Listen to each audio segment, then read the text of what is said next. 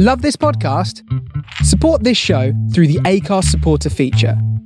It's up to you how much you give, and there's no regular commitment. Just hit the link in the show description to support now. Ryan Reynolds here from Mint Mobile. With the price of just about everything going up during inflation, we thought we'd bring our prices down.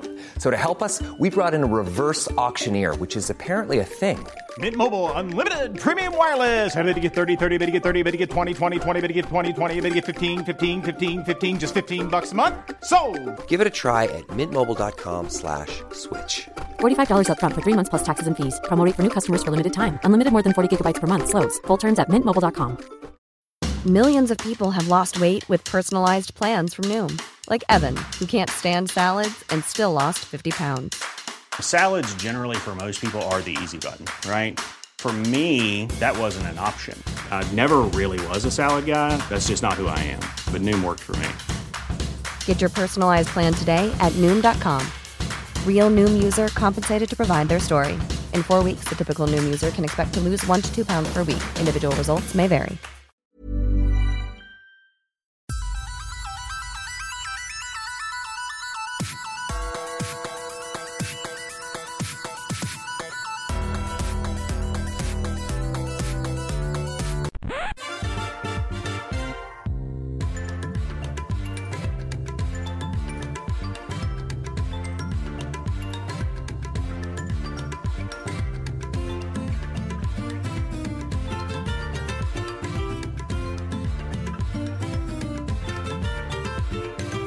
Greetings and welcome to Under Consultation, the episode-by-episode podcast type situation through the UK's greatest video game challenge TV show, Games Master / Side Quests. While we wait until we get to Series 7, I am one of your hosts, Luke Owen, obscure 1 minute and in your ears the next. And I am Ash Versus, a very amusing podcast host with lots of references to other podcasts. Jam that jam. Never heard that one. This is our second little side venture. You brilliantly took the lead last week on the N64 launch because I was sadly unavailable. And I was trying to, I couldn't quite ebb your style of the intro as you sort of described this as a Dominic Diamond Mind Palace sidescape or along those sorts of words. I mean, I was just thinking, we're in the void between Series 6 and Series 7, and of course Series 7 starts, we're in a weird dreamscape. Dominic Diamond has been out on the lash, and now he's on the sofa, and he's having 40 winks and whatnot, and we're kind of, Series 7 occurs in that dreamscape. So, yeah, I'll be honest, I actually can't remember exactly what I said last week. I edited that podcast, and then I sent over that rough edit to you, and I've no idea. That podcast last week was my own personal masterclass in, oh shit, I've got to wing this. Because I found out, an hour before we were due to record that you'd be unable to make it? It might have been less than that. Yeah, it was spicy, but it's very, very good to have you back. Well, I'm glad to be back, and I'm glad to be able to be here to do this as well. But I thought you and Cliff did an excellent job on last week's episode. And this is our second side venture before next week's, oh baby, UCP Live 2.0 audio gets dropped. Then it will be the wrap-up episode before we head off to Paradise Island for Series 7, the series that should not have been. Yes, our very own veritable Love Island. Will we have our own Girl Fridays for the records, or is it just going to be, or are you my Girl Friday for the records? I mean, I don't put out that easily, mate. Well, I mean, you're the one who's got the hair, and I've got the nice balding goatee visage. So I'm very much the Dominic Diamond of this duo, and you're the prettier one. So it makes sense for you to be that one. I mean, flattery will get you everywhere, but as I've got long hair and a goatee, does that mean I am my own Girl Friday? Or perhaps you're your own, and you're also your own Kirk Ewing as well, perhaps. Just a bit of lipstick on the hand, and it'll be fine. But it's funny you should mention Under Consultation Live 2, because to peel back the curtain, in 48 hours from now, Under Consultation Live 2.0 will be probably mostly finished. We are right on the cusp of it coming, so if this episode sounds a little bit weird and I sound a little bit scatterbrained, it's because there are 500,000 things running through my head right now. Got to do that live show, and I'm sure it'll be all right on the night. I get to say that now because we're doing this with pre-sight. It'll be all right on the night, and by that I mean a collection of cock-ups where you stand there with a clipboard while I lose my fucking mind. Sorry, I can wing it. But anyway, this is the side venture where we're going to look at a VHS that we've actually had on a back burner for a little while. You know, we like to do our little in-between episodes between seasons anyway. And this is a VHS that I did not see in context. I did not see it at the time, but I discovered it through Chris Scullion, Tired Old Hacks VHS preservation project that he did many, many moons ago. And this was one of the VHSs that he loaded up. This was a UK exclusive promo. And while it is called a Super Mario All-Stars VHS, and it's a Super Mario All-Stars promo, it's actually more of an encompassing promo for the SNES. Like, there's a bit on Mario All-Stars, but there's like way more on Nigel Mansell's racing and then reviews of some other SNES games. There is an inordinate amount of time given over to Nigel Mansell's racing. I think about a third of the video overall is given over to Nigel Mansell's racing, which is very, very weird. And yeah, as Chris Scullion says, this was put together to promote its Super Mario All-Stars game. And in fairness, Mario does feature quite prominently, and we do get a nice selection of tips and cheats for Mario All-Stars, although cheats in Bucky O'Hara's, it's more little hacks and exploits. Or that's it, yeah. How to actually get through the level. So, like, while, you know, it's exciting from one aspect of it, we get to see some lovely in-context thoughts and views from the world of Nintendo, no less, about these Nintendo properties, as well as the making of Nigel Mansell's racing. It is hosted by none other than Red Dwarf's Craig Charles. Right then, thrill seekers, here we go. We've got some amazing insider information for you game wizards. Not off. We've got reviews of the latest games and what the experts think of those games. We've got a visit to Hotline City and what it all means. The Mario story, where, why, and how did a little Italian with a moustache become a worldwide superstar. We've got tips and tricks on the latest software, and we get to the bottom of how the game's writers invent a Super Nintendo game. And we look at some of the excellent gear that you can get for your Super Nintendo. But first, let's get the show on the road with the Mario story. Buongiorno, prego, diceno. Yes, we are indeed thrill seekers, and this is indeed Craig Charles. This is Craig Charles probably sometime between Series 5 and 6, certainly around the time of Series 6, because Series 6 was 1993, like this video. And not that I want to say Nintendo UK were producing this on the cheap, but that looks a lot like some of the flats from the set of Red Dwarf. And indeed, the lighting from the set of Red Dwarf. I mean, I genuinely think they just went, can we borrow some of your set pieces for the day? And Craig, when he's not in rehearsals, and we'll nip off and film this bit. There's particularly a bit later on when he's walking through like a smoke-filled like gas area thing, and it proper looks like a set from Red Dwarf. Or Quasar. Yeah, which is probably what it more likely is. But Quasar was actually used in one Red Dwarf episode, so could be both. However, my big takeaway from the opening of this is that Craig Charles, while a very original man, is also a big rip-off artist, because he rips off Cliff Foster right at the start of this, talking about his amazing insider information. His amazing insider information, all of which comes directly to him via AutoCue. Not half. This is such a weird promotional video, and this is very much Craig Charles in the same role that he was brought in to fulfill on Ghostwatch back in 1992. Now, that was a drama presenting itself as a reality, but in that, Craig's like, I was brought in to be a bit wacky, bit fun, push the envelope a bit, be a bit insensitive. And this is Craig, like, as he says himself, in your face. He doesn't, I think, really understand or care what he's selling, but he sells it with conviction. He is always trying, and the thing that I love about this VHS is, and we actually had this with the DKC one as well. We did the Donkey Kong Country VHS back in Series 4. This feels like this is the last period of time, the last generation of consoles where these sorts of promotional videos were made. because when we got to the PlayStation and the Saturn, and actually, the N64 as well, like the VHSs that were sort of released around those to promote them, it was really just clips of the games set to music. And it would just be a 18-minute video, and here's 6 minutes worth of Wipeout. Here is 6 minutes worth of Ridge Racer. Here's 6 minutes worth of Battle Arena Toshinden. Here's 6 minutes worth of another game. Sega Saturn ones were very similar as well.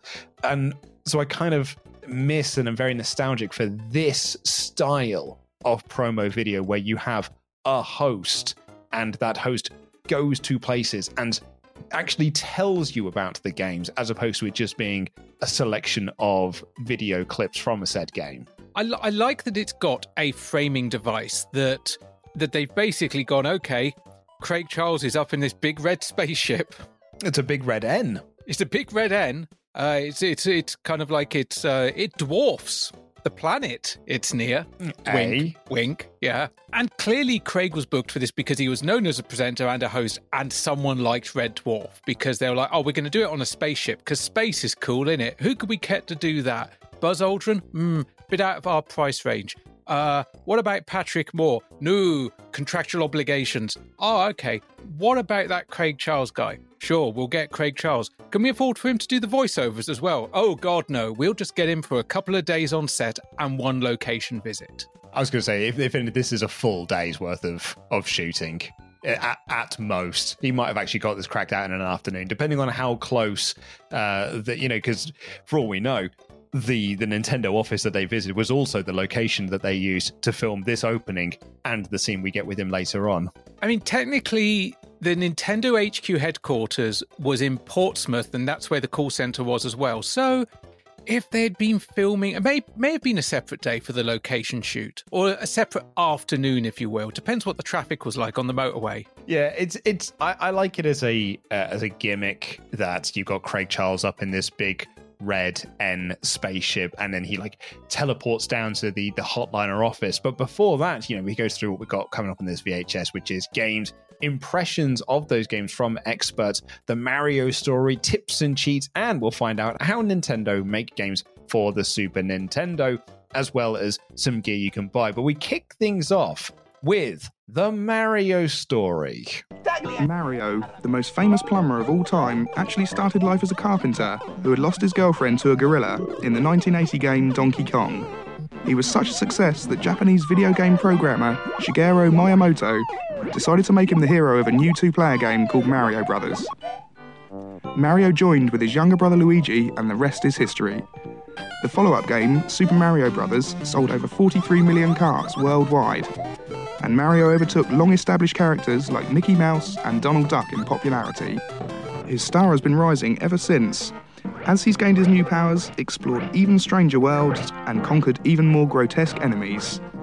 Mario even took to the skies in Super Mario Bros. 3, and swam like a fish in his first 16-bit adventure, Super Mario World. Ever versatile, Mario has also proved himself a wizard behind the wheel in the amazing Super Mario Kart. Not satisfied with his gaming adventures, our intrepid Brooklyn plumber has become a film star of his very own in Super Mario Bros. The movie. To mark the new stardom, Nintendo have released the Mario game to end them all, Mario All-Stars, so that now you can relive every slip into danger, every hidden escape, and every moment of glory in Mario's long history. Yes. Quite a potted, revisionist, and occasionally completely inaccurate version of the Mario story. Yeah, so I think the big thing from this is, it tells you the story of he started life as a carpenter, saved a princess from Donkey Kong, and then, he says Miyamoto, or basically he gets the pronunciation of Miyamoto's name wrong. Yeah, which I think absolutely. In 1993, I think that is completely understandable. And then they say that Miyamoto put him into Mario Brothers, and then that was so successful, he got another game called Super Mario Brothers. Problem is, as they show, when they're talking about Mario Brothers, I'm assuming they're talking about the arcade game Mario Brothers, they're showing clips of Super Mario Brothers. So then when they're talking about the sequel and they're talking about Super Mario Brothers, they're instead showing footage of Super Mario Brothers 2. And then they jump forward to Mario Brothers 3. And then they talk about Mario World, where Mario gets to swim like a fish, and they show a clip, except the clip is of the frog suit from Mario Brothers 3. And then they show Mario Kart, and then they talk about the Mario Brothers movie. And guess what, Luke? They don't show any of the Mario Brothers movie. They show some animated skits, also probably from a promotional video. Bob Hoskins is completely absent from this video. Yeah, all the animation stuff is from the Japanese advert for Super Mario All-Stars or Super Mario Brothers Collection. 皆さん、ついに夢のソフトが誕生しました。ここマリオホールにはそのプレミア仕様にたくさんのマリオスターたちが駆けつけております。スーパーマリオブラザーズ、マリオ2、マリオ3、スーパーマリオ USA。Ladies and gentlemen, this is Super Mario Collection. And I think it's awesome because it is the advert itself is all of the Mario, the all-stars of Super Mario Brothers arriving at the premiere of Super Mario Brothers Collection. It's beautiful animation as well. And when I say it's beautiful animation, it's not animated particularly well. It's not like TMS did this or anything like that. It's not even Dong Yang. But it is that gorgeous early 90s, that Super Nintendo Mario style that I love. Like when I think the Super Nintendo box that I've got, and it's got that style of Mario on it, that style of Luigi on it. That's when I think of Mario, those are the designs I tend to lean towards. And arguably, it looks better than anything in the actual Mario Brothers movie. That is a lie, and I will defend that movie until the day I die. But I like that we got to talk about Super Mario Kart a little bit in here. We actually get it a little bit more in this video. And I also like the fact they talked about the movie, because Nintendo weren't exactly proud of the 1993. Having said that, I mean, this would have come out, if not before, only just slightly after the Mario Brothers movie would have been officially released, because that was released in 93. But even by that point, I think Nintendo had decided they were quite embarrassed by the movie. They even considered hiding it. They were going to Roger Corman Fantastic Four it and just hide it in a vault so no one would ever see it. It would just become this thing of myth. Can you imagine? I mean, consider what happened with the Batwoman movie. Can you imagine if the same fate had befallen it? And much like I imagine will happen with the Bat movie, 15 years down the line, it will emerge. Can you imagine people just waiting 15 years and then finally seeing the Hoskins Mario movie? We'd have just had stills that were taken from when the New York Times or the LA Times went to do a set visit, and stories from people who worked on it, because Bob Hoskins would have probably talked about how much he hated doing it, or John Leguizamo would have still talked about how he spent the whole time he was on set drunk. And so we would have just had those stories. It would have been like the Fantastic Four, the Roger Corman Fantastic Four movie. It would have just been this thing of legend that someone would have had a bootleg version of at a Comic-Con in 1998 that you've been able to buy on VHS for 50 quid. And then that would have been copied to another VHS, then copied to another VHS, and it sort of spreads like wildfire from there. But we do get the thing that the title of the video says they're here to sell. It's Super Mario All-Stars, the compilation that came out in 1993 featuring Super Mario Brothers, Super Mario Brothers The Lost Levels, aka Super Mario Brothers 2 from Japan, Super Mario Brothers 2, aka a reskinned Japanese game, and Super Mario Brothers 3, all with souped-up 16-bit graphics, souped-up sound, souped-up music, and there are entire websites dedicated to all the microphysics differences between the games, to the point where, as much as I love my research, Luke, I tried reading some of those sites and I fell into a coma. They are quite detailed. It's a lot like when you're watching people run the game, and they'll talk about the minutiae between running Super Mario Brothers 3 on the NES or running Super Mario Brothers 3 on Super Mario All-Stars. And it's interesting to a degree, but it's not it is not interesting enough for me to dive too far into. It's a rabbit hole. Like I joked about, going into a coma, but I did spend quite a bit of time on some of those sites, and I realized that I was just, I don't know, doom scrolling is the wrong phrase, but I was just compulsively scrolling and just like, I need to go do something else. And this wasn't even for this episode. This was back when we first talked about Super Mario All-Stars and just all the differences. But I will say that I think the cartridge, not this cartridge, but the cartridge that combines Mario, Mario 2, Lost Levels, 3, and World is probably one of the best all-round cartridges for the Super Nintendo because you have got a year's worth of games there. Absolutely. That's the version of the Super Nintendo I have. My one I bought very much secondhand many, many moons later is the Super Mario All-Stars Plus World bundle that was sold for $99.99. And it's great because you just get so much from it. And I will just say, the interscenes are very Games Master. They really, really are. This feels very much Games Master Series 2 kind of. It's got a lot of like cha-chung.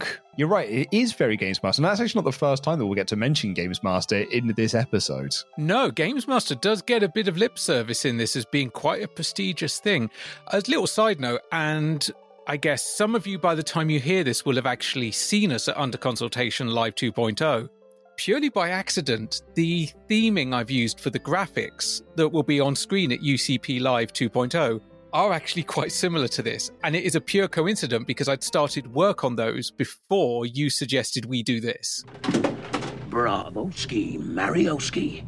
He's a bit like me, you know. Obscurity 1 minute, in your living rooms the next. My name's Craig Charles, brought to you live by Nintendo.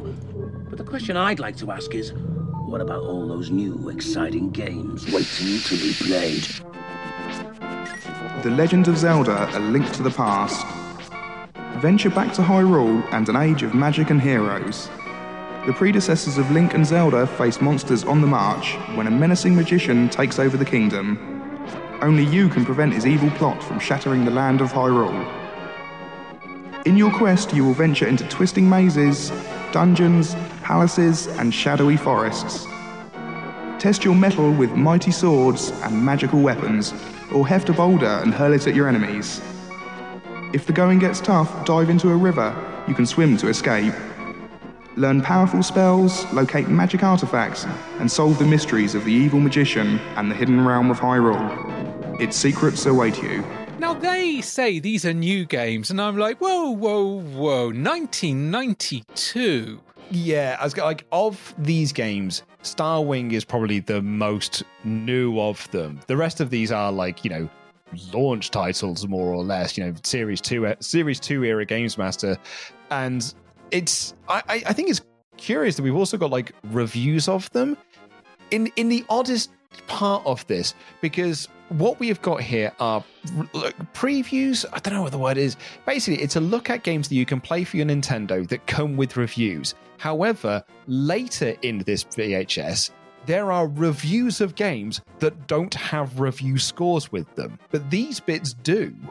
And there is another bit that just makes no sense, but we'll get to that when we get to it. But of course, Luke, reviews, I mean, this may be an official Nintendo video, but these reviews are going to be completely impartial and straight down the middle, aren't they? Chris Scullion even talks about this on because he provides like a commentary track as well as part of his VHS preservation project. And he talks in there, is like, I suppose it's a bit rich of me to kind of, you know, talk about how this is a official Nintendo product that's reviewing Nintendo games when I wrote for Official Nintendo Magazine for 6 years that was reviewing Nintendo games. But I feel like Scullion sort of argues that he, you know, didn't have any form of bias there. They reviewed the games fairly and squarely. But this here, you know, Legend of Zelda, in some ways you can't argue with it though. Graphics 97, sound 94, gameplay 98, value 98. Those are very, very high scores. But it is also A Link to the Past, which is very, very good. I would say the balance of scores, so 97 and then 3 below 94, then 4 above 98. If you knocked it down a few notches, so maybe, let's see, if you knocked it down 4, so graphics 93, sound 90, gameplay 94, value 94, that's actually, that's a score that I would not be surprised to see in an unofficial magazine capacity. If you knocked it down even further and maybe you had sound 89, I'd say that's actually being a little bit harsh. I think the music and the sound in Zelda is great. It's got one of the most iconic scores for me of the 16-bit era. But it does make me laugh that they're just like, this game is amazing, we're going to review it. Of course, 98%. And I also love that the guy they've got doing the rest of the voiceover, they even add echo to his voice to make it sound more epic. he still sounds like he's reading a train timetable. I was trying to work out whether they'd added that on for, like, you know, to try and jazz him up a little bit, or like, because they really ramp it up in Starwing, the Starwing review, to try and make it like, he's in space. Or whether it was, and the same way they do with the review section later on, when they really jazz up the reviewers through some funky little video editing. But we'll get to that when we get to it. To be honest, I was so distracted during this review portion, or preview portion, whatever you want to call it, because whoever they got capturing the footage is not great at the game, but I don't hold that against it. What I hold against more is that all of the audio they captured is when you're on low health. So the entirety of this section is soundtracked by that you get when you are on 1 health or less on Link to the Past. It's mad distracting. And yeah, the footage is not great. Like, I've certainly seen better promo footage of this game, but maybe it more accurately represents how the average age buyer at the time would be playing it. I mean, I'll hold up my hands. I started playing A Link to the Past recently. It was just after I came to see you at Christmas. I started playing it again on the way back on my little handheld, and partly because I wasn't used to the handheld, and partly because I was kind of like standing on a train. Ooh, I died a lot more early in that game than I expected to. Oh yeah, you hear a lot of that as you're playing through the game, so I hold it like no ill will. But this is also an official Nintendo product that was put out by Nintendo. I just feel that maybe they wanted to try a bit harder on that aspect of it. Also, as another note from Scullion about this bit, this section is captured in 30 frames a second, which is why Link keeps disappearing when he gets hit, and he gets hit a lot in all of this. Yeah, we've had that before when we've been covering both Games Master and I think when we looked at Bad Influence, which is where sprites disappear completely because the refresh rate does not match up with what was being put on television. Yeah, it's missing like every other frame, and because of that, the sprite just completely disappears. Super Mario Kart. This is a split-screen 1 or 2 player go-kart racing game in which you and either the computer or another player take the part of the Mario Brothers characters in a one-off race or as part of a championship. Those of you familiar with all of the Mario games will notice that the tracks are made up of different scenes from previous games, such as castles and ice levels. You can also have great fun with the battle mode, in which 2 players play a form of bumper cars in order to burst one of the 3 balloons attached to the cart. This is one of the best racing games ever, and definitely not to be missed. But we move on to the next hot title that you should play. It's a little game, you might have heard of it. It's called Super Mario Kart. And they are not beating around the bush with how much they're like this one, calling it one of the best racing games ever. Bearing in mind that a large portion of this is set around another racing game. The scores are actually a little bit more realistic for this one. They run down the basics of the game and then the review scores flash up. They are not acknowledged in the voiceover anywhere, but it gets graphics 91, sound 88, a DeLorean, gameplay 96 and value 92. And I look at that and I'm thinking, that's actually fair. Don't get me wrong, there are some banging little ditties in Mario Kart, but the rest of the sounds, it's just kind of like bing, bing, bing, bing, and then hairdryers. It's, you know, we talked about this with Micro Machines. Remember we were going through the reviews of that, where it's like, yeah, those tunes, you think of the menu music from Micro Machines, it's like, oh yeah, that's some of the best music ever. But the actual gameplay itself music is just... And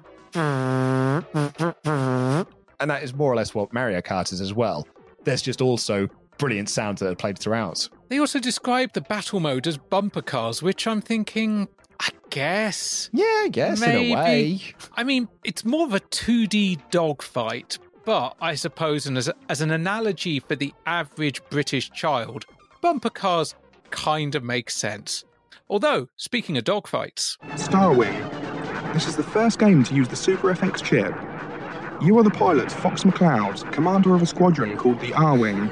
Your mission is to destroy the evil Venom Empire before their ambitious expansion plans can be put into practice. As you can see, the graphics are amazing, and the FX chip allows high-speed action as never seen before. You'll need all of your game-playing skills to lead your team and save your planet. Yeah, the other preview we've got here is Starwing. This is where they really put a modulator on the lad's voice to make him feel more space-like, I guess. And this is here not only because it's, you know, the big release of 1993, they get to put over the FX chip as well. And boy, howdy, does this FX chip bump up the scores for this review here. Graphics 98, sounds 96, gameplay 97, value 96. Only, I mean, is that sort of rounding up better or worse than A Link to the Past? I feel like it's better because, you know, you drop down to 94 with sound on A Link to the Past, whereas everything here is 98, 96, 97, 96. These are all very high 90s. And I suppose by comparison to everything else on the SNES, the graphics, whilst dated badly now, certainly dated more badly than a lot of the sprite-based stuff as we've discussed in the past.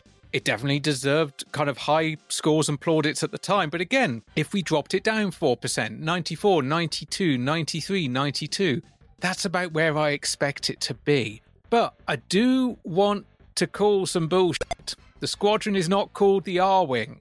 The ship type is called the R-Wing. The squadron is Team Star Fox. That's it. It's not Team R-Wing. This is official merch. Ash, I don't know what you're expecting from an official Nintendo product. To get things right? I mean, maybe I'm just asking too much. Maybe I'm holding them to too high standards. Maybe the script was also written by Craig Charles. That was part of the contract as well. No, I think Craig would have got it better. He's a professional. He'd have done his research. Even if Fashnu stole his Awooga, he's still a pro. Battletoads in Battlemania. This is a very amusing beat-em-up with lots of humorous references to other arcade games. Zit, Rash and Pimple, the Battletoads, have been invited to Tibet to watch a demonstration of a new computer game. When one of the images jumps out of the screen and kidnaps the princess, you'll have to play it to find out what happens next. Now, last one here is a curious one because, you know, the other ones make sense. Legend of Zelda, Link to the Past, Nintendo. Super Mario Kart, Nintendo. Even Mario All-Stars, Nintendo. Star Wing, Nintendo. Battletoads in Battlemaniacs. Yeah, we've got a little rare title that comes up at the end here, and they're talking about it being the amusing beat-em-up here with references to other video games, albeit other Battletoads games. But they kind of like give you even a little teaser, like, oh, you'll have to play the game to find out what happens in this. It is also, though, the harshest reviewed of all the games that we get here. Because it's graphics 90, sound 89, gameplay 88, value 87. 3/4 of those scores are sub 90. It's also the first game featured here that we have not talked about before. I mean, we've talked about Battletoads in general before, but Battletoads in Battlemaniacs, this is the first time it's come up. And this is also actually one of the newer games because it came out in Europe in 1993, October 1993, North America a few months before. Japan would not get it until January 1994, and Brazil would get it even later, where it was ported for the Master System.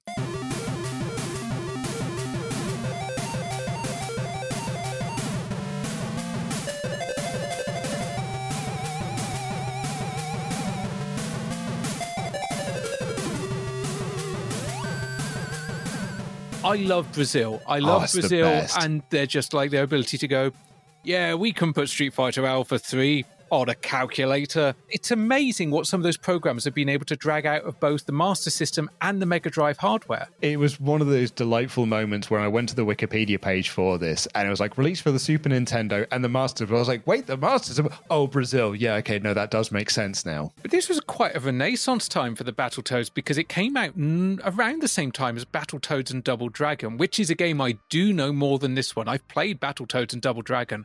I don't think I've played Battletoads in Battlemaniacs. But I do like that initial line they've got of, it's a very amusing beat-em-up. Very droll. Very droll. Oh, rhubarb. Well, I think it's about time I beam down to meet the hotliners.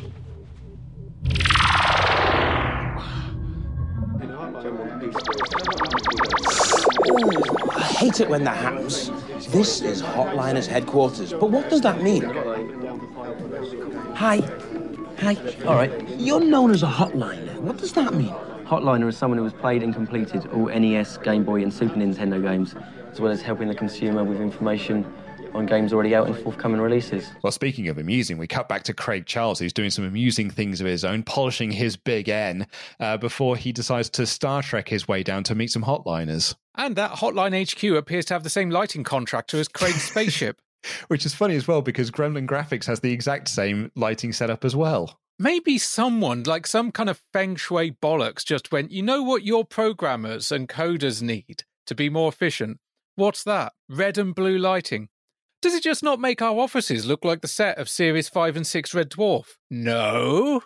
Are you sure this won't age badly? Oh, definitely not. I was going to say, does it not just make it look like the lighting I have for the Monday Night War series I do?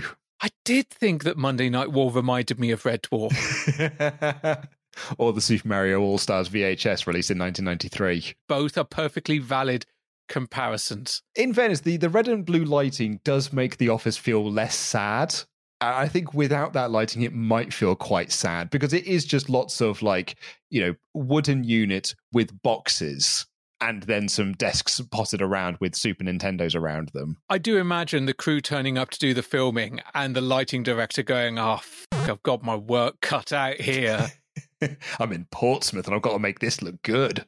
This looks like a brutalist office. Everything's grey. Even the consoles are grey. All the TV monitors are grey. Thankfully, we've got Craig Charles here because he can sell you anything. And one of the things I love about Craig Charles is that Craig Charles is a consummate professional. He is an excellent host. He's a very good radio DJ as well because he has got a unique charisma about him. They're like, no one can really emulate what Craig Charles can do when it comes to presenting and his presenting style.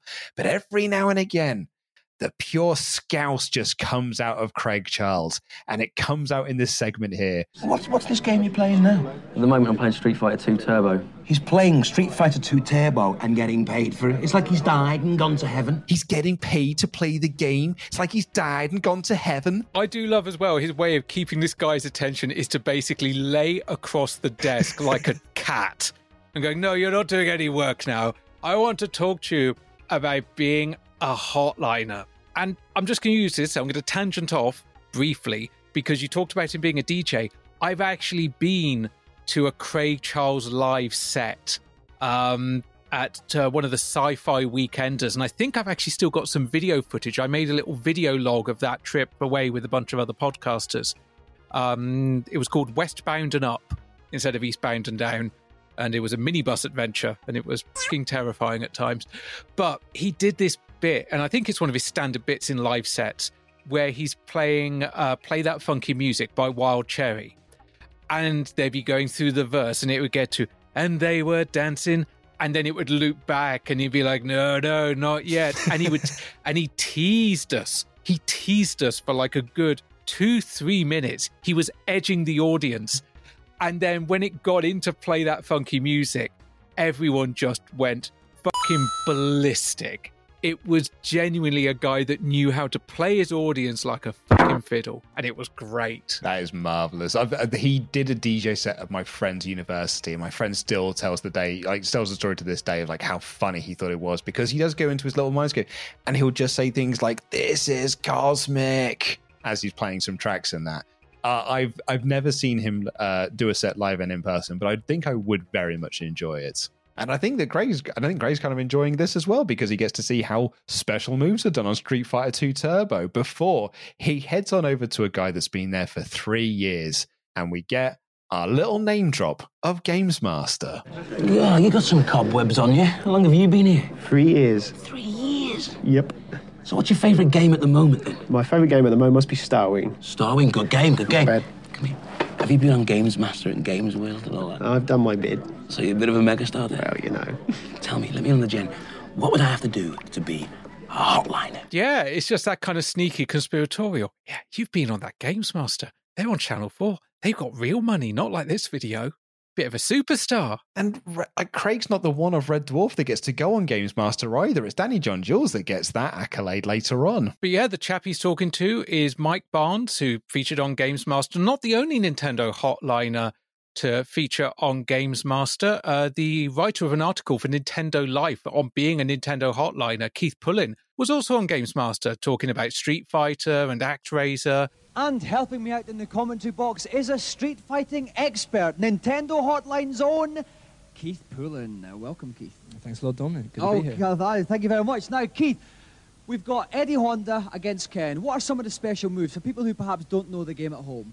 Okay, E Honda has a 100-hand slap, right. Which is a series of very fast punches coming in a short amount of time. And what about Ken? What's he Ken, got? He has very aggressive low kicks. Okay, we'll look out for those. And, you know, it's kind of cool that these guys got to be part of Games Master. They got to kind of venture out of the office. They got a day trip away from Portsmouth. And I will say, Mike is as charismatic as Craig. In fact, I would argue that next to Craig, Mike is the most charismatic person in this video. Yeah, because he gets to do a full skit with Craig Charles about, like, you know, because they do this thing about, like, what would it take for me to become a hotliner? And they do this sort of, like, bit of back and forth about, like, what it, you know, you need to do and the synchronicity that you need to do it. And then it cuts forward to Craig now being the hotliner and this lad asking him how to become one. It's not very funny, but I give them credit. At least they are attempting to try and jazz this up somewhat. I love the little dream sequence they put together with Craig as the hotliner, because it's also the fact he is slouched right down into his chair, delivering the lines, but also he's playing Starwing. He is. And he's not dying. He's giving it a good go. He's multitasking, and I'm quite impressed. But I did just want to say, they do actually give us some facts about the Nintendo hotline as well on the call volume.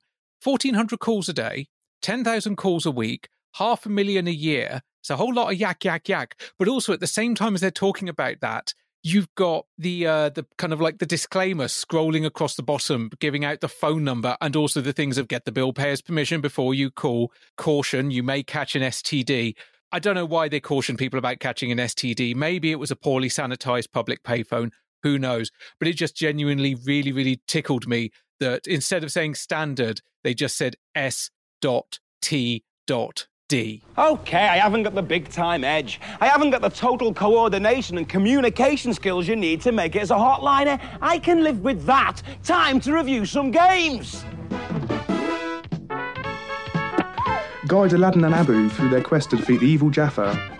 This is a Capcom and Disney game that features excellent cinematic graphics, superb sound, and amazing background. There is a password facility and bonus screens. This game will keep you interested forever. Sure to be a hit. Now, bearing in mind as well that, as we learned earlier, if you want to be a hotliner, you'll have to complete every NES, SNES, and Game Boy game in order to be able to hand out these hints and tips to poor children who are spending £1.25 a minute just to call and find out how to get through certain dungeons in A Link to the Past. So they should be pretty knowledgeable about these games here. But the problem is they're also not that charismatic. So they add in these very weird editing effects. Obviously, this is not going to translate into audio, so I'm just going to, we've got a link to this video in the podcast description. So I recommend people go and check out this section in particular, because they will put a blue filter over some of them. Sometimes it's a green filter, sometimes it's a pink filter, but they will also manipulate the footage so it swings round the screen, or it goes very wavy. It is every single paint box effect that you would see being used on Top of the Pops or the title sequence to Biker Grove. It's just like every single cheap effect you've got to basically cover up for the fact that for the most part, the Hotline guys are not into this. I think some of them are better than the guy that does the Nigel Mansell one is very monotone. He's so monotone, he just wants to talk about the tires in the game. But the lad that talks about Aladdin also gets another name wrong, because he says go with Aladdin to team up with Abu to take on the villainous Jaffa. Mate, it was the biggest movie of 1992. I know we didn't get till 1993, but you've probably seen it by now. No one's looking at that and being like, Jaffa, mate. Maybe he just really wanted a biscuit or cake. That's what they were distracting. That's how they got them to do it, was by offering them all Jaffa cakes. Oh, go on, mate, do this for us and I'll give you a Jaffa cake. But we had some new games earlier with scores. Now we get the reviews and no scores. No scores on these ones, no. It's just going to be, like Aladdin, it's just going to be a hit. It will last you forever. It'll keep you interested forever. It's a Mario Paint. The only limitation is your imagination. And the storage on the cartridge. Although Mario Paint, we have got to talk about a bit in the past. And it is arguably probably the coolest title here, purely because, Like, was it Homestar Runner? The first episode of Homestar Runner was animated entirely on Mario Paint. Oh, yeah. And there are still people out there now doing stuff with Mario Paint, not even under emulation, but doing it on original hardware. And it inspired so much. Game developers were inspired by this. They were going to do a sequel for the Nintendo 64. I think we talked about it, and it never came to anything. But when it came to things like Mario Maker's kind of spiritual forefather was Mario Paint, because it was that idea of giving you access to some of the tools and the creativity that Nintendo had. Now, Mario Paint, for the most part, it was actually the musical notes in the music composition, which I always loved. But you can see from that, them then leaping to things like Mario Maker. And they often kind of referenced it particularly when the first Mario Maker came out, the producer was like, we wanted to bring the fun of that, but have you be able to create your own games with the same relative ease. But yeah, I've just confirmed it was the first episode of Homestar Runner in 1996. It was animated using Mario Paint. 1996. That's amazing as well. And another short later in the series called Strong Bad is a Bad Guy. That was also made using Mario Paint. God, the amount of hours put into watching Strong Bad stuff. Bloody hell. Nigel Mansell's World Championship Racing. It's the best simulator available for the Super Nintendo at this time. You get a chance to race all 16 courses around the world. The weather is constantly changing from sunny to cloudy to wet. You get a chance to change your tyres, your aerofoils and your engines in your car. The speed and graphics on this game are amazing.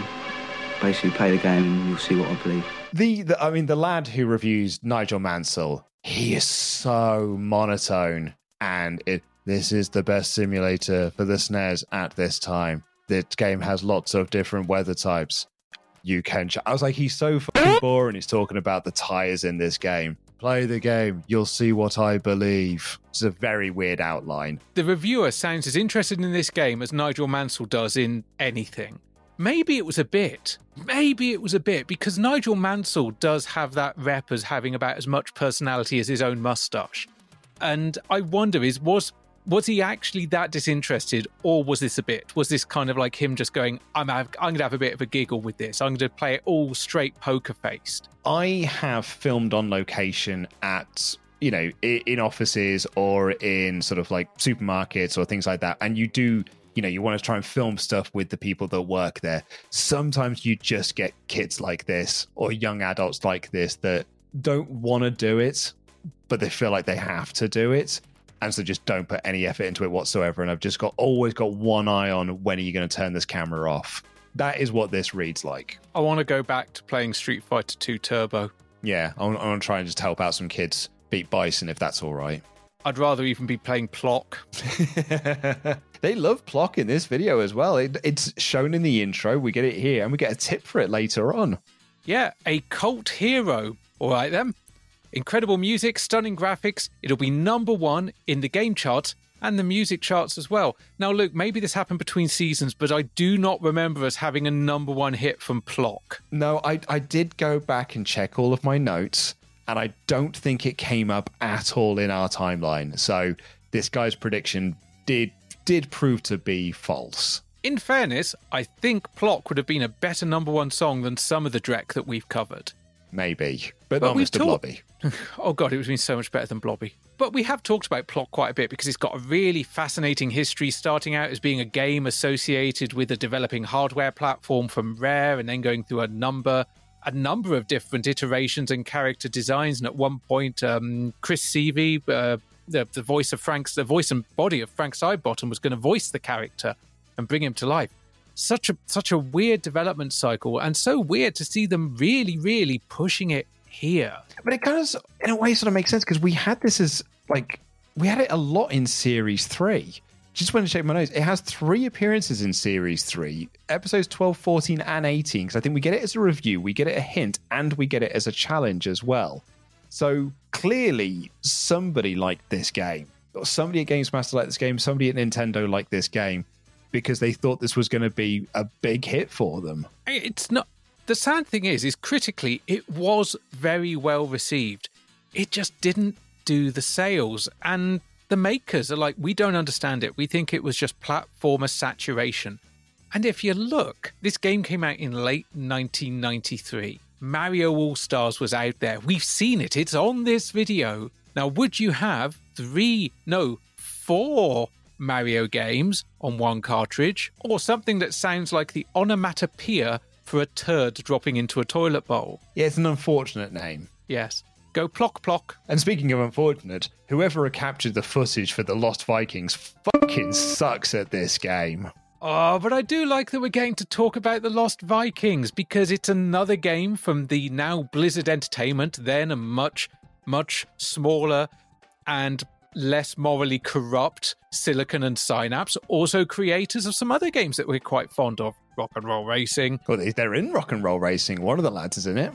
Both of them are, actually, I think. I think they're both in there. They also appear in one of the versions of Blackthorn and appeared in a couple of the Clay Fighter games as well. Those Lost Vikings, they got around. Yeah, I mean, when I think of Rock and Roll Racing... See, I never tried it myself then. I was trying to say the Lost Vikings. When I think of the Lost Vikings, outside of I loved this game, it just makes me think of poor Dan Tootle. You have 3 characters. Each one has its own special abilities. One jumps, one shoots arrows, and one holds his shield above his head. Big deal. Because this is what he reviewed back in Series 2, and wasn't massively keen on it as well, but, you know, I don't think that's what Dan takes away from that review. No, sadly not. But Dan, lovely guy. If you're listening to this, Dan, which I hope you are, hello again. Hello, Dan. This is Bubsy's first adventure on the Super Nintendo, called Claws Encounters of the Third Kind. On this Bobcat's travels, he has to avoid many pitfalls, as well as collecting all the yarn balls that he may encounter. The 16 meg cart has great music and graphics, as well as some of the best speech I've ever seen on the Super Nintendo. And the last review we have here is of Bubsy. Bubsy's Claws back here. Encounters of the Third Kind. I've just written my notes here. Whoever captured this footage also sucks at this game. But the big claim they make in this one, though, is that it has, quote, some of the best speech I've seen on the Super Nintendo. Yeah, I made the exact same note. And I love that one, leaving aside seeing speech, maybe he just looked at the waveforms. Maybe he had to develop a prototype cartridge so he could take those chips off and look at all the code, because he is a Nintendo hotliner. They get special inside information. And it's Bubsy. You're not going to convince anyone that this is a good game. And the fact that it's included here alongside other games that are good is kind of insulting. In a way, yeah. Like I like that they say he's a cult hit in America and he'll do the same in the UK. I mean, they tried to make him a cult hit in America. We covered it when we had all the Bubsy stuff back in Series 3. He had a cartoon and everything, had a big cartoon special to launch this game with good voice cast in it as well. It's just Bubsy never took off, even though they tried several times over, because the lad had multiple games. But he is a proper poster child of bad mascot era of video games. But one highlight of this feature of Bubsy and Claws Encounter of the Third Kind that I do think deserves recognition is the hotliner selling us this game goes through the entire thing completely straight-faced and sincerely. Best actor, hands down best actor in this entire video. Not the most charismatic, but just the best actor. Not only can he show you how to do the bison moves that we saw earlier, he's probably the best of this lot.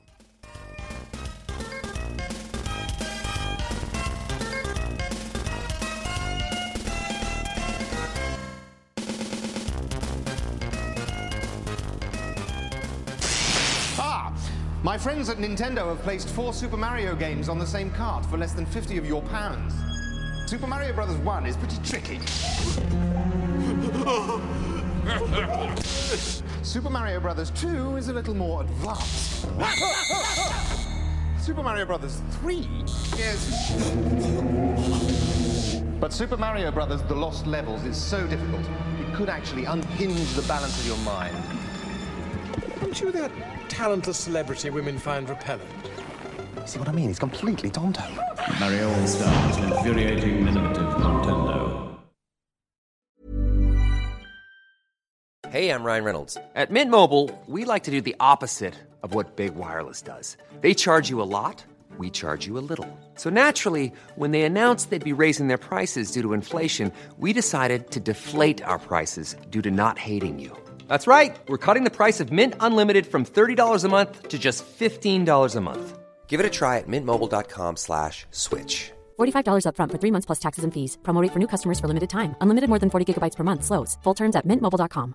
I'm Sandra, and I'm just the professional your small business was looking for. But you didn't hire me because you didn't use LinkedIn Jobs. LinkedIn has professionals you can't find anywhere else, including those who aren't actively looking for a new job, but might be open to the perfect role, like me. In a given month, over 70% of LinkedIn users don't visit other leading job sites. So if you're not looking on LinkedIn, you'll miss out on great candidates like Sandra.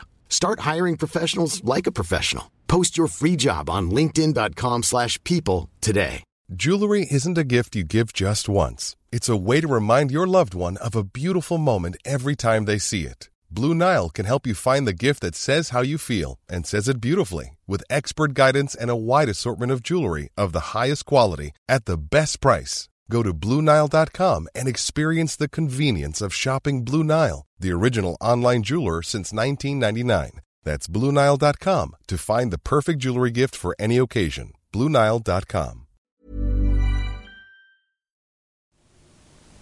Hi, I'm Nigel Mansell, and you know, I'm not the type of guy who buys his family presents that he really wants for himself. That's why I bought my wife Nigel Mansell's World Championship game from Nintendo. You have to choose the right tyres, pit stop, and race against the best drivers in the world. It's just like the real thing, and my wife loves it. Right, darling? Hi, it's very realistic, Nigel. My little girls love it too. Right, twins? Completely true. Hey, even my dog loves it. Right, Fang? Woof. So, there you have it. I think it's a wonderful game, and if your family's anything like mine, they'll love it too. Right, girls? Right. Nigel Mansell, intentionally goes to Nintendo.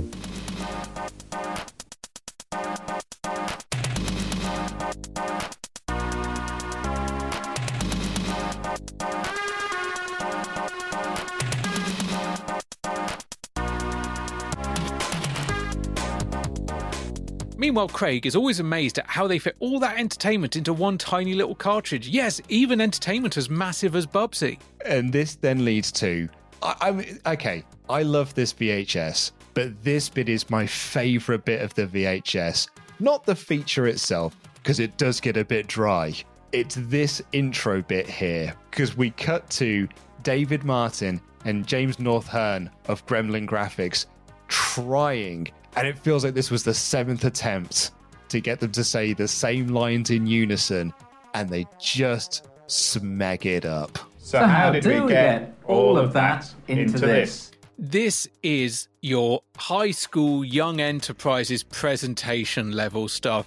So we decided we wanted to do a racing game, and we've got the skills we need to do a racing game. So we then said, let's do a racing game, Mrs. Patterson. How, with that said, because that's David, he's way better at it than James is. James is heavily edited. Dave's is all in one take. He does repeat his same point over and over again, but he's a one-take wonder.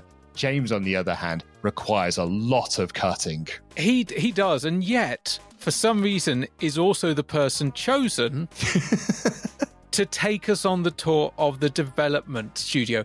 And this is very, very broad strokes of how do you make a cake? Well, you get all the ingredients and then you make a cake.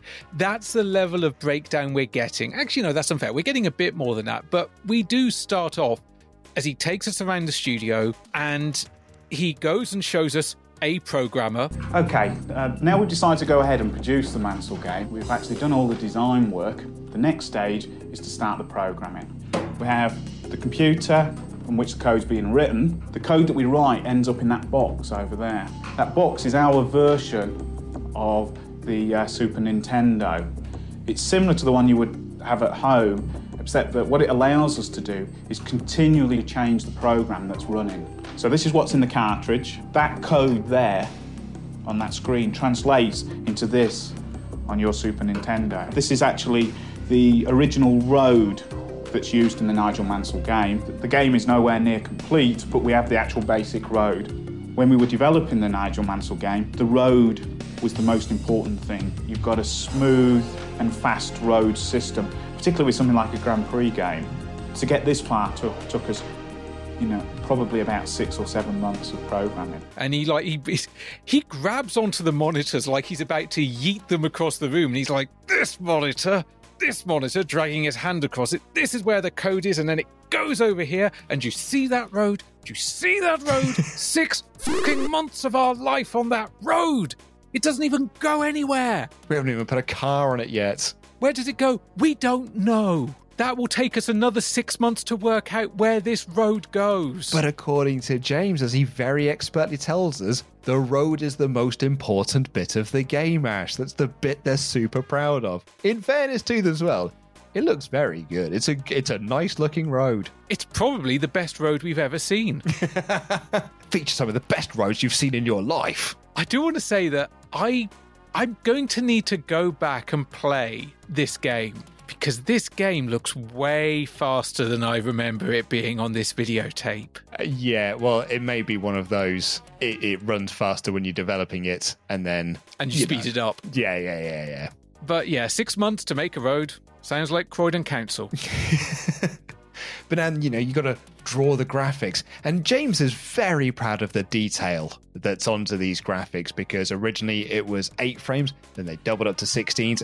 Ash, they've even got to the detail of all of the sponsors for the realism and probably the money as well. Yeah, but no cigarettes. No, not those ones. No. No Marlboro on this one. I will say the sprites do look lovely, and the horizoning, the kind of like the moving further away from the camera and back, 16 frames, looks very smooth, looks very nice. That combined with that road that took them 6 months, Luke, that 6-month road, it's not... The game is better looking than it deserves to be. It is also worth mentioning that whilst it is sold to us as Nigel Mansell's Grand Prix, and they were through this whole of like, well, we needed to find someone that was going to be a fitting partner, a fitting sponsor. And Nigel Mansell's a games player, which came as fucking news to me. And apparently he's got a Game Boy.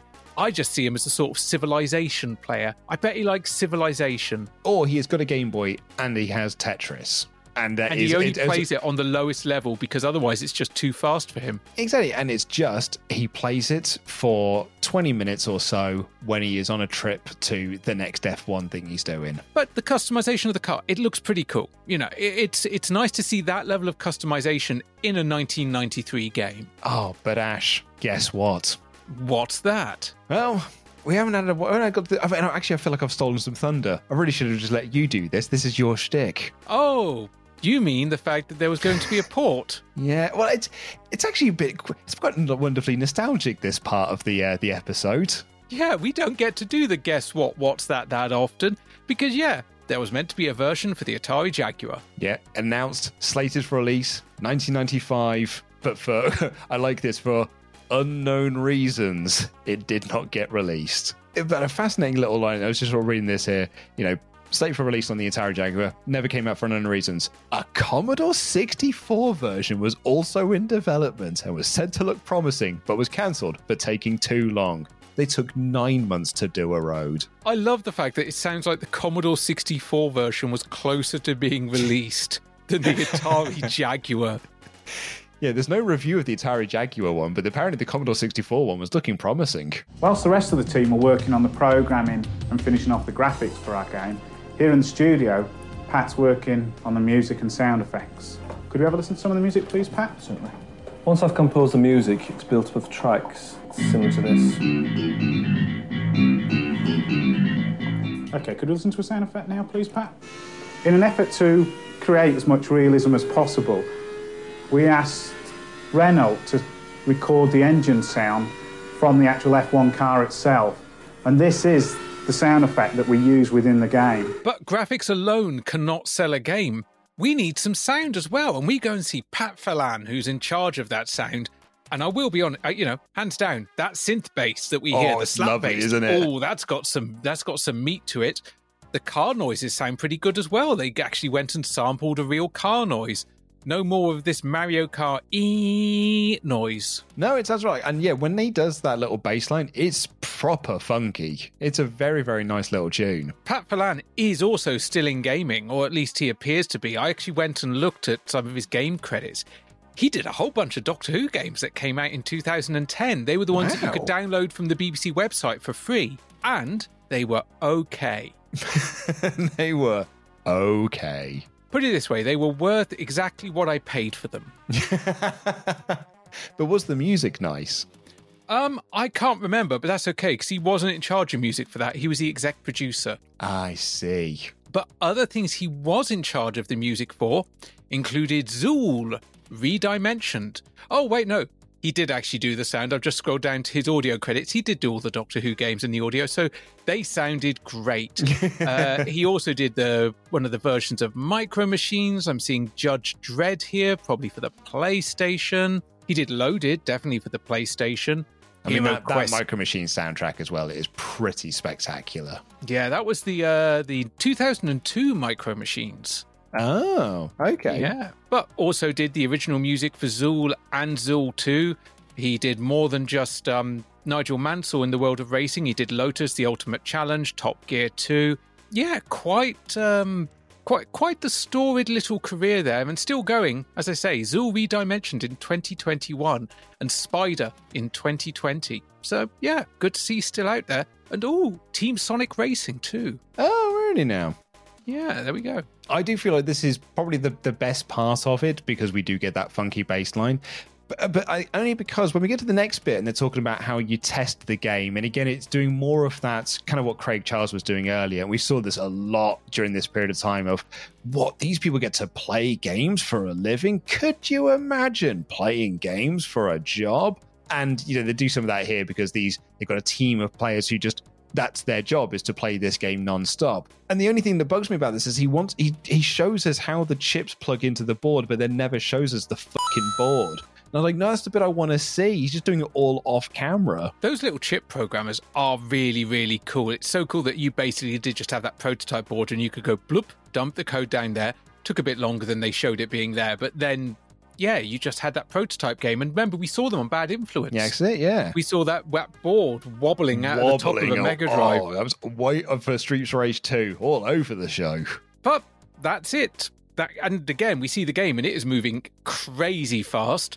But that is how we get all that excitement into a cartridge. And then, after that making of feature, Luke, guess what? What's that? We get the review scores. We do indeed. And for all bizarrely at the end of this feature, and for all those 6 to 7 months making a road, they only get 90% for the graphics. For all of the effort that Pat went through with Renault, 87. But 92 for gameplay, 93 for value. That is the most realistic scoring we've had this entire video, and it wasn't for a review, it was for a game they showed the making of. But that's okay, because Craig is here to beckon us over like someone trying to sell us crack down the back alleys of Camden. Hey, come here. This is between me and you, right? What I want to know is, how can you cheat at some of the games? Don't breathe a word.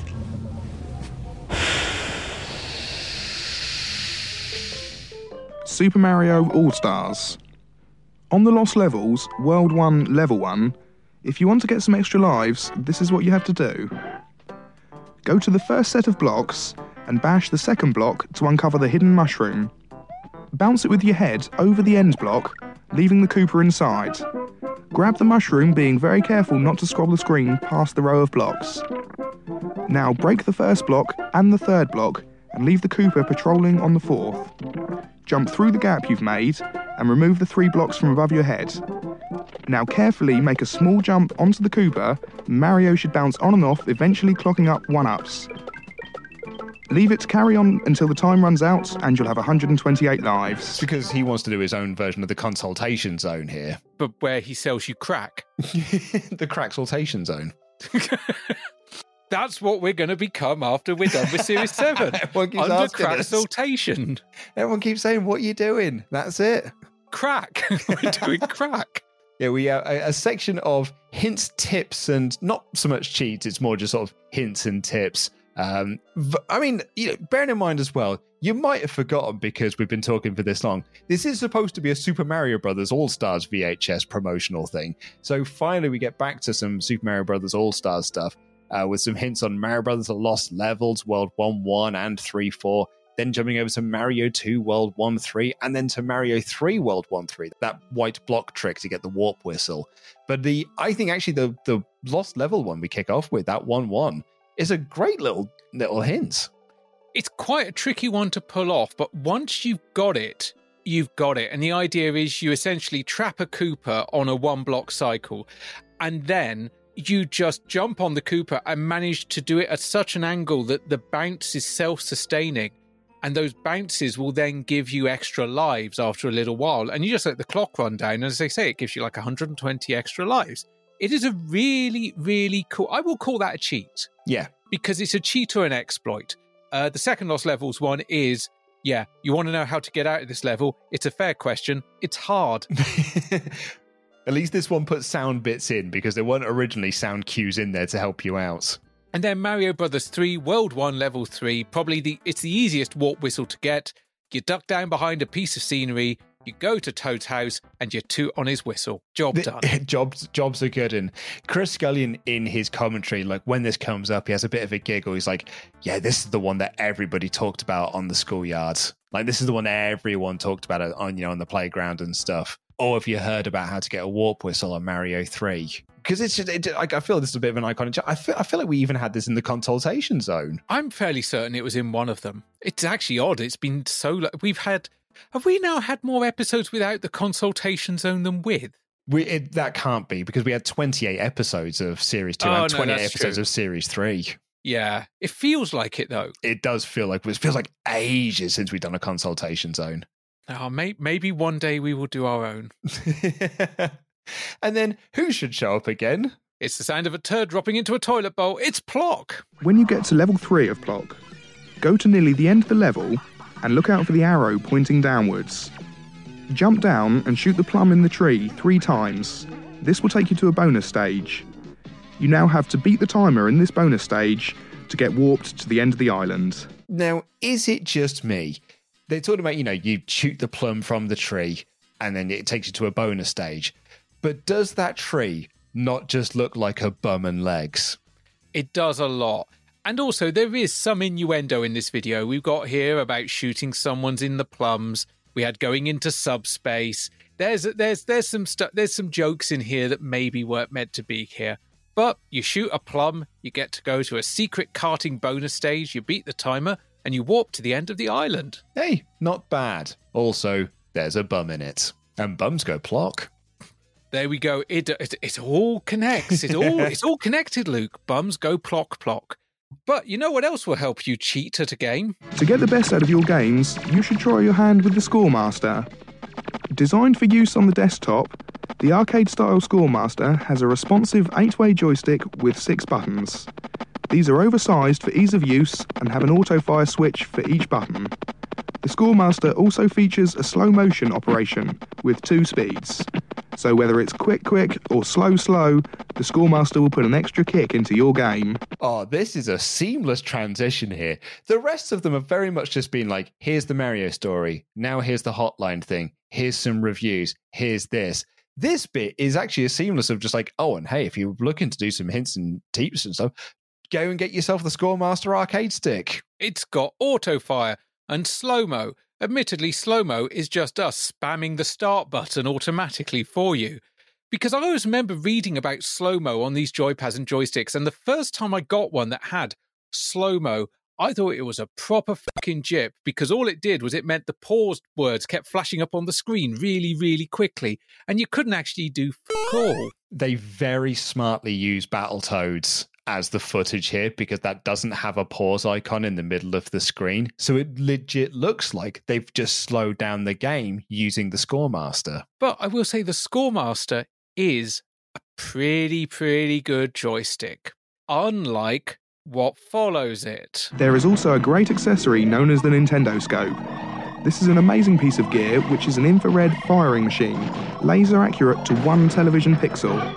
There are some great games specially designed for this ballistic bazooka, like Battle Clash and Yoshi Safari. Why not get one for your shoulder and start blasting? We haven't had a lot of the Super Scope under consultation, because we only got it in 1 challenge. Was it just 1 challenge? Yeah, I think it was just 1 challenge in Series 2. But, it's a fun little bit of kit, because it's massive and quite cack. I mean, I will say, you say we've not had a lot of the Super Scope. There isn't much of the Super Scope to have. It was only really compatible with a dozen games. Yeah, and they mentioned some of those here because they've got Yoshi's Safari and Battle Crash to talk about. That was actually pretty cool to see Yoshi's Safari. That was a kind of case of, ooh, that's a bit different. That's a bit fun. I've just had a quick check. We had 2 challenges on the Super Scope. A bit of a blast from the past. Series 2, Episode 20. Gordon Burns from the Krypton Factor played Blastris using the Super Scope. Oh my God, I remember. Wow. Yeah, that's a thing. I mean, the Super Scope is something I would absolutely own nowadays if I had space for the Sony 28-inch CRT I've currently got in storage. Right. Like, I've got a fully working Sony Trinitron 28-inch TV, and I've got nowhere to put it. I did briefly consider using it for a challenge at UCP Live 2.0, and I just looked at it and I'm like, I can't fit anything else on the stage. It takes up too much space. Pew, pew! I hate to tell you, thrill seekers, but it's time for me to go. Have fun on your Super Nintendo. And this might sound strange, but I'll be back. Hasta la vista, baby. And that brings us to basically the end of this video because Craig Charles is having a lot of fun with his Super Scope and he seems to be very much enjoying himself on that Super Nintendo. And then, as odd as it sounds, he just says, I'll be back. Hasta la vista, baby. I guess twas the style at the time.